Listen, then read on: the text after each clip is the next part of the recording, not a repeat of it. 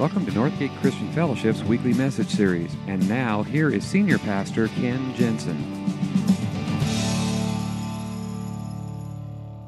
We are continuing in our series we're calling Alter Ego, A-L-T-A-R, and it's all about surrender. It is surrendering those labels, those false labels, those expectations that other people put on you, or maybe that you have put on yourself, and surrendering those things, giving that all over to God, and discovering what He says about us, and becoming who He intended us to be. And it's all about this idea of surrender. And today we're going to be talking about surrendering my bad habits. And we're going to be looking at a passage of Scripture. It's actually from Paul's letter to the Roman church, and it may be a passage that you may not have ever read this and thought, that's in the Bible?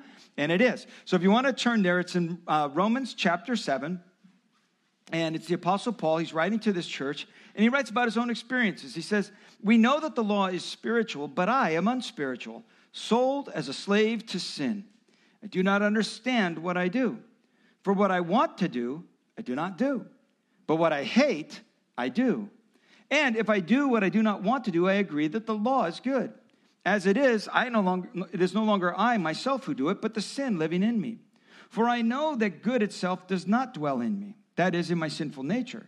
For I have the desire to do what is good, but I cannot carry it out. For I do not do the good I want to do, but the evil I do not want to do, this I keep on doing. Now, if I do what I do not want to do, it's no longer I who does it, but the sin living in me that does it. So I find this law at work in me. Although I want to do good, evil is right there with me. For in my inner being, I delight in God's law, but I see another law at work in me, waging war against the law of my mind and making me a prisoner to the law of sin at work within me. What a wretched man I am. Who will rescue me from this body that is subject to death?" Show of hands. Is there anybody here that can relate at all, even a little bit, to that passage at all? I think we all can, because we all have these habits, these hang-ups, these compulsions, maybe addictions, whatever it might be. We all have these things that we say to us, why do I do that? I don't want to do that. I know I shouldn't do it. And every time I do it, I feel bad because I know I shouldn't have done it, but I keep doing it. And the things that I know I really want to do, I find that I don't do those things. Why is that? Well, Paul says there's a reason behind that. And that's what we're going to look at today. And it has to do with this idea of surrender. And actually, we're going to look at a much larger passage of Scripture, all the way from chapter 6 all the way through chapter 8. But we're focusing right here on 7. And we've got a lot of material to cover. I'm going to try and simplify it as much as I can, because really what it comes down to is this whole idea of surrender. Paul says, he says, what a wretched man I am. So we know for him, it was not any small thing. It was a big thing in his life. And he learned some things, and because of his transparency and his willingness to admit his own struggles, I think there gives us a greater freedom to admit our own and find some ways to get past all this. And by the way, if you are in recovery, or if you're familiar at all with the 12 steps of recovery, this is going to sound really, really familiar to you, because the 12 steps of recovery programs was about 70 years ago. A guy named Bill W. took these biblical principles and these biblical ideas and put them into layman's terms for people who maybe not even be God followers or Christ followers, but the principles are still the same, and they are true, because they're based in God's word. So how do you overcome those bad habits in your own life? Paul says the very first thing to do is to admit, I have a problem. That is always the first step. You got to be able to admit, I've got a problem.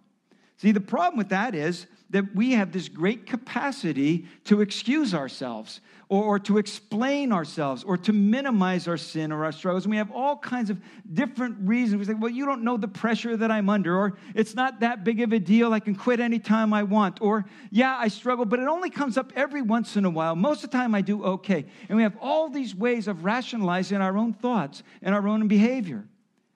One of my favorite book titles, I've talked about this before, it's still my favorite book title. The title of the book is, Yes, Lord, I Have Sinned, but I Have Several Excellent Excuses. And that pretty much describes our mentality. Yeah, I got a problem, but there's a lot of reasons for that. Moses, no, the first thing you got to do is just outright admit, I've got a problem. Now, I think here is one of the advantages, if you will, for those who are in recovery programs, because they've got to the point where it got so unmanageable and so overwhelming to them that they finally had to admit, I got a problem. I think for those of us who don't struggle with those big addictions, we look at that and say, well, I don't have that problem, and I don't have that problem, and that's not, so I've got no problems. No, we all have them. And the first step is always going to be to admit it. That's what Paul does. He chooses to be very, very open and transparent. He says, I do not understand what I do. For what I want to do, I do not do, but what I hate, I do. I do not do the good I want to do, but the evil I do not want to do, this I keep on doing. Now, what's really interesting about this is if you read the commentaries and the scholars and all those who write on this, they're all kind of, there's this debate on who is Paul writing about? Who is he describing? What is he doing? He must be doing some generic thing. No, he's writing about himself. He's writing about himself. He doesn't tell us what his struggle was, and I think that's a good thing, because if he just identified one struggle, we say, well, I don't have that problem. But the truth is, we all have a problem, and he keeps it vague enough and general enough that we can all identify with it, because we all have those feelings. We all have those kinds of things. And he says, you got to be able to admit, I've got a problem. It's the first step. And if you think about it, it is actually a step of surrender. It's waving the white flag saying, this is beyond me.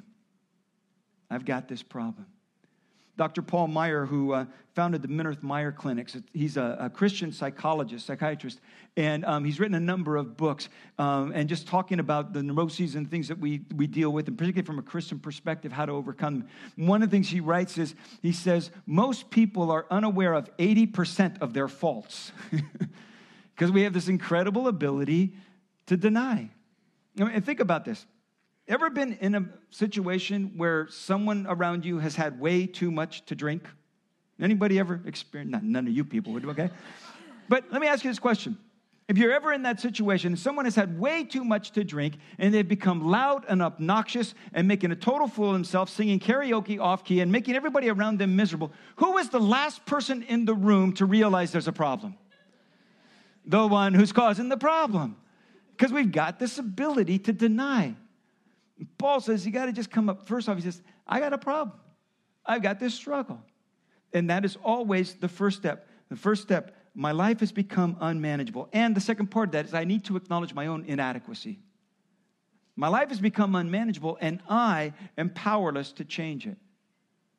Paul says the reason for that is the problem lies within me. See, that's why I can't change it, because it's me. He says, we know that the law is spiritual, but I am unspiritual, sold as a slave to sin. I do not understand what I do.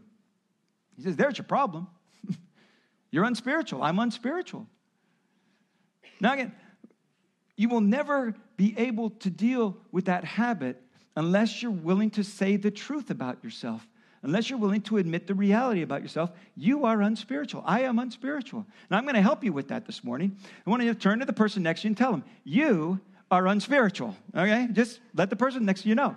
You don't have to tell everybody. Just one person is fine. Now, actually, Paul says it's more than that. It's not that I'm unspiritual. He says, what a wretched man I am. So turn to the person next to you and tell them, no, I'm not do that one. But if somebody asks you where you were today, you can say, I went to church with the most unspiritual, ungodly, wretched people that I know, okay? Because we're all in the same boat. We all have these problems, and we are powerless. We are inadequate to be able to do something about it. The problem, Paul says, is this thing called my sin nature. He says, as it is no longer I myself who do it, but the sin living in me. For I know the good itself does not dwell in me, that is, in my sinful nature. Now, Paul is not schizophrenic. He's not bipolar. What he's simply saying is there is this war that goes on in me. There is this thing called my sin nature. And it hijacks me all too often. It's something down deep within. And it's a part of me. Have you ever been around somebody who just totally explodes, just blows up and just goes off the handle, and you say, wow, what got into you? Or maybe you're 2-year-old, or you've been babysitting your 2-year-old grandchild, and they just throw this incredible temper tantrum like, whoa, what got into him? Paul says, I know. It's something that's in every one of us. It's called our sin nature, and it's in every one of us. It is even in 2-year-olds. It is especially in 2-year-olds. It's part of who we are, and it goes all the way back to the creation story because of the sin of Adam. That's what he develops this. He talks a lot about this in chapter 6. He says, because of Adam's sin, in Adam all sinned. We all now take part of this sin nature. It is in every one of us. Now you might say, well, that's not fair. How come I'm suffering because of Adam's sin? How come It's not fair. No, it's not. But it's true. It doesn't have to be fair to be true. And think about it this way. Have you ever filled out a job application or maybe had to do something medically, and they want to know your medical history? And a lot of the questions you get are not just about your own medical history, but do these things run in your family? Does your family have a problem? Does a heart problem run in your family? Does high cholesterol run in your family? Does cancer run in your family? Why do they ask that question? Because they know that these things can be handed down from generation to generation, kind of genetically passed on. It's not fair, but it's true. And if this runs in your family, there's a chance that you have a predisposition to it. What Paul is saying is there is this spiritual DNA about us, then it runs in our family. And it's that we are unspiritual. There is this sin nature. And until we're willing to admit that, we will never make any progress in overcoming our bad habits. So we need someone outside of ourselves. Because the problem's within. So we can't fix it by ourselves. We need someone from the outside. Someone who will gently and lovingly point out to us the reality about ourselves, and someone who will patiently guide us through the process of change and renewal. And that's why Paul goes on. Who will rescue me from this body that is subject to death? Thanks be to God who delivers me through Jesus Christ our Lord. He's saying someone has done something about it.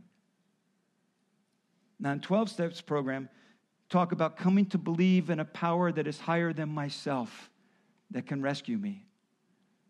What Paul is saying is, it's not some ethereal force of nature. It is not some far-off supreme being. It is a man, God become a man, the person of Jesus Christ, who identified with us in our sin, though he had no sin of his own. And when he went to the cross, what he did was he paid a penalty and took on the punishment and took on the pain that my sin creates and my sin deserves. But he didn't just do that about my past. What he did was come to give me a new life, because he died on the cross, but he rose to a new life. And now I come to the point where if I realize, okay, I admit I've got a problem, and I acknowledge that I can't change it, now I'm ready for the real step of change, and it is this. I come to rely on God's power. I put my faith and my trust in him to free me. Step 3 says we've turned our will and our lives over to the care of God. It's about surrender. I put my ego on the altar. I admit I cannot fix this. I need someone to fix it for me. And I entrust my will and my life into the care of God. Paul put it this way: our old self was crucified with him so that the body ruled by sin might be done away with, that we should no longer be slaves to sin. See, grace doesn't just give us forgiveness of our past. It gives us a new life here and now. And it doesn't just secure our destiny in eternity.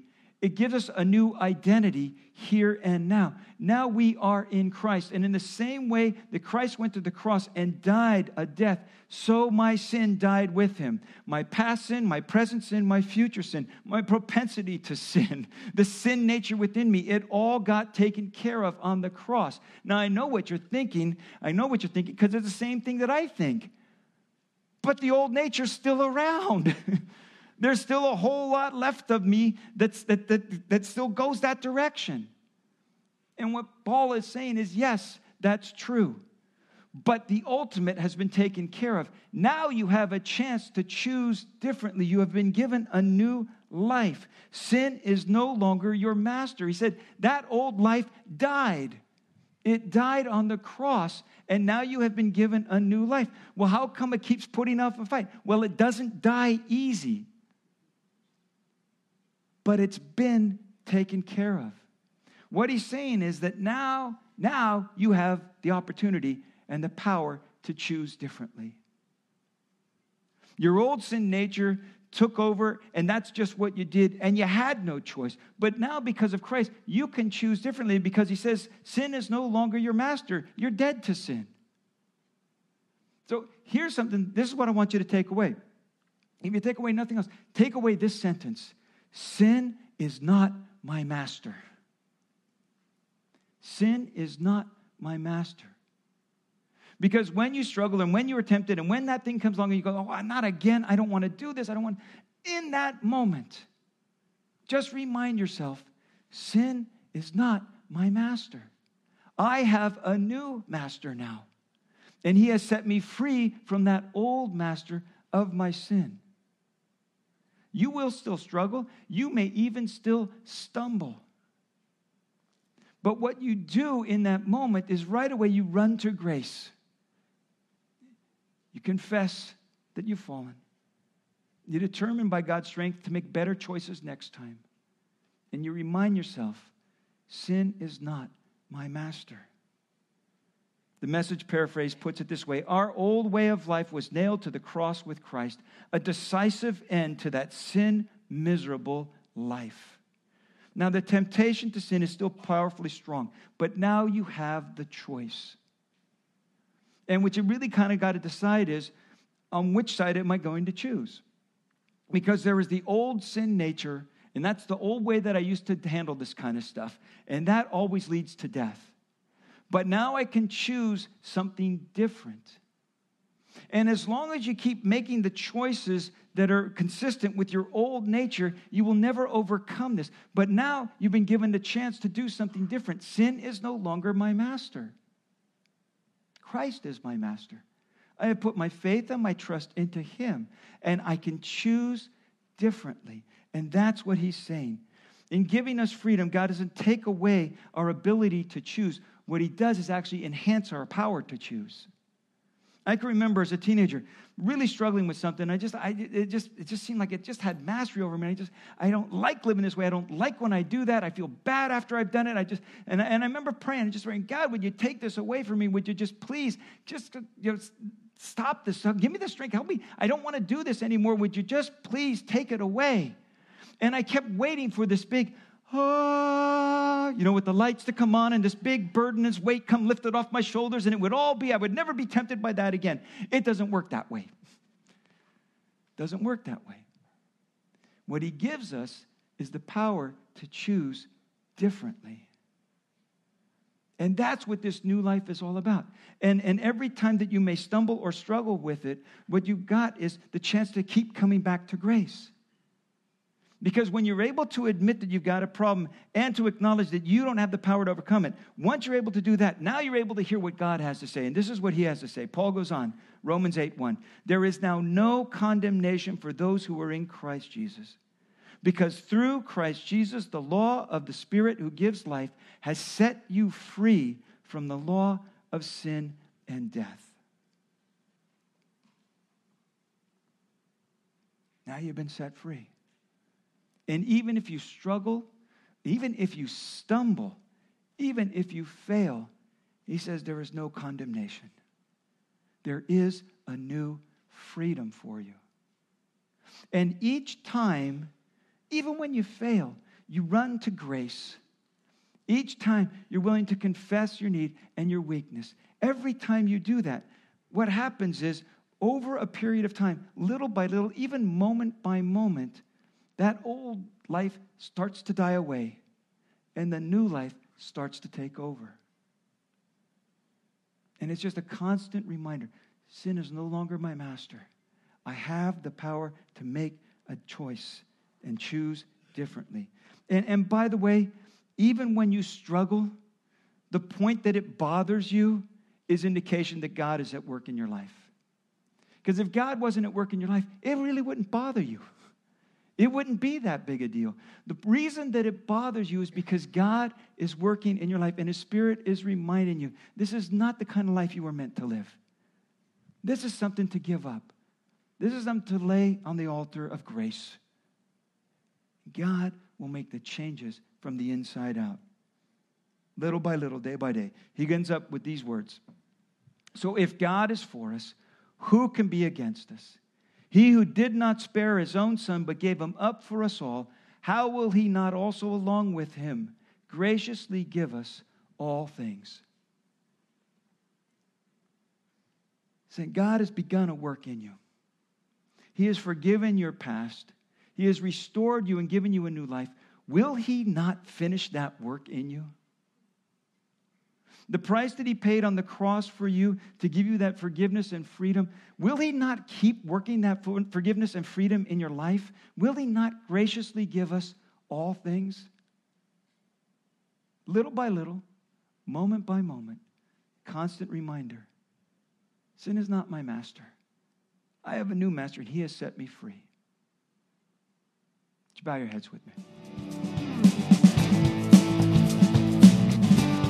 Thank you for listening to this week's message. We trust that you'll join us again soon for another uplifting message from Northgate Christian Fellowship, located in Benicia, California.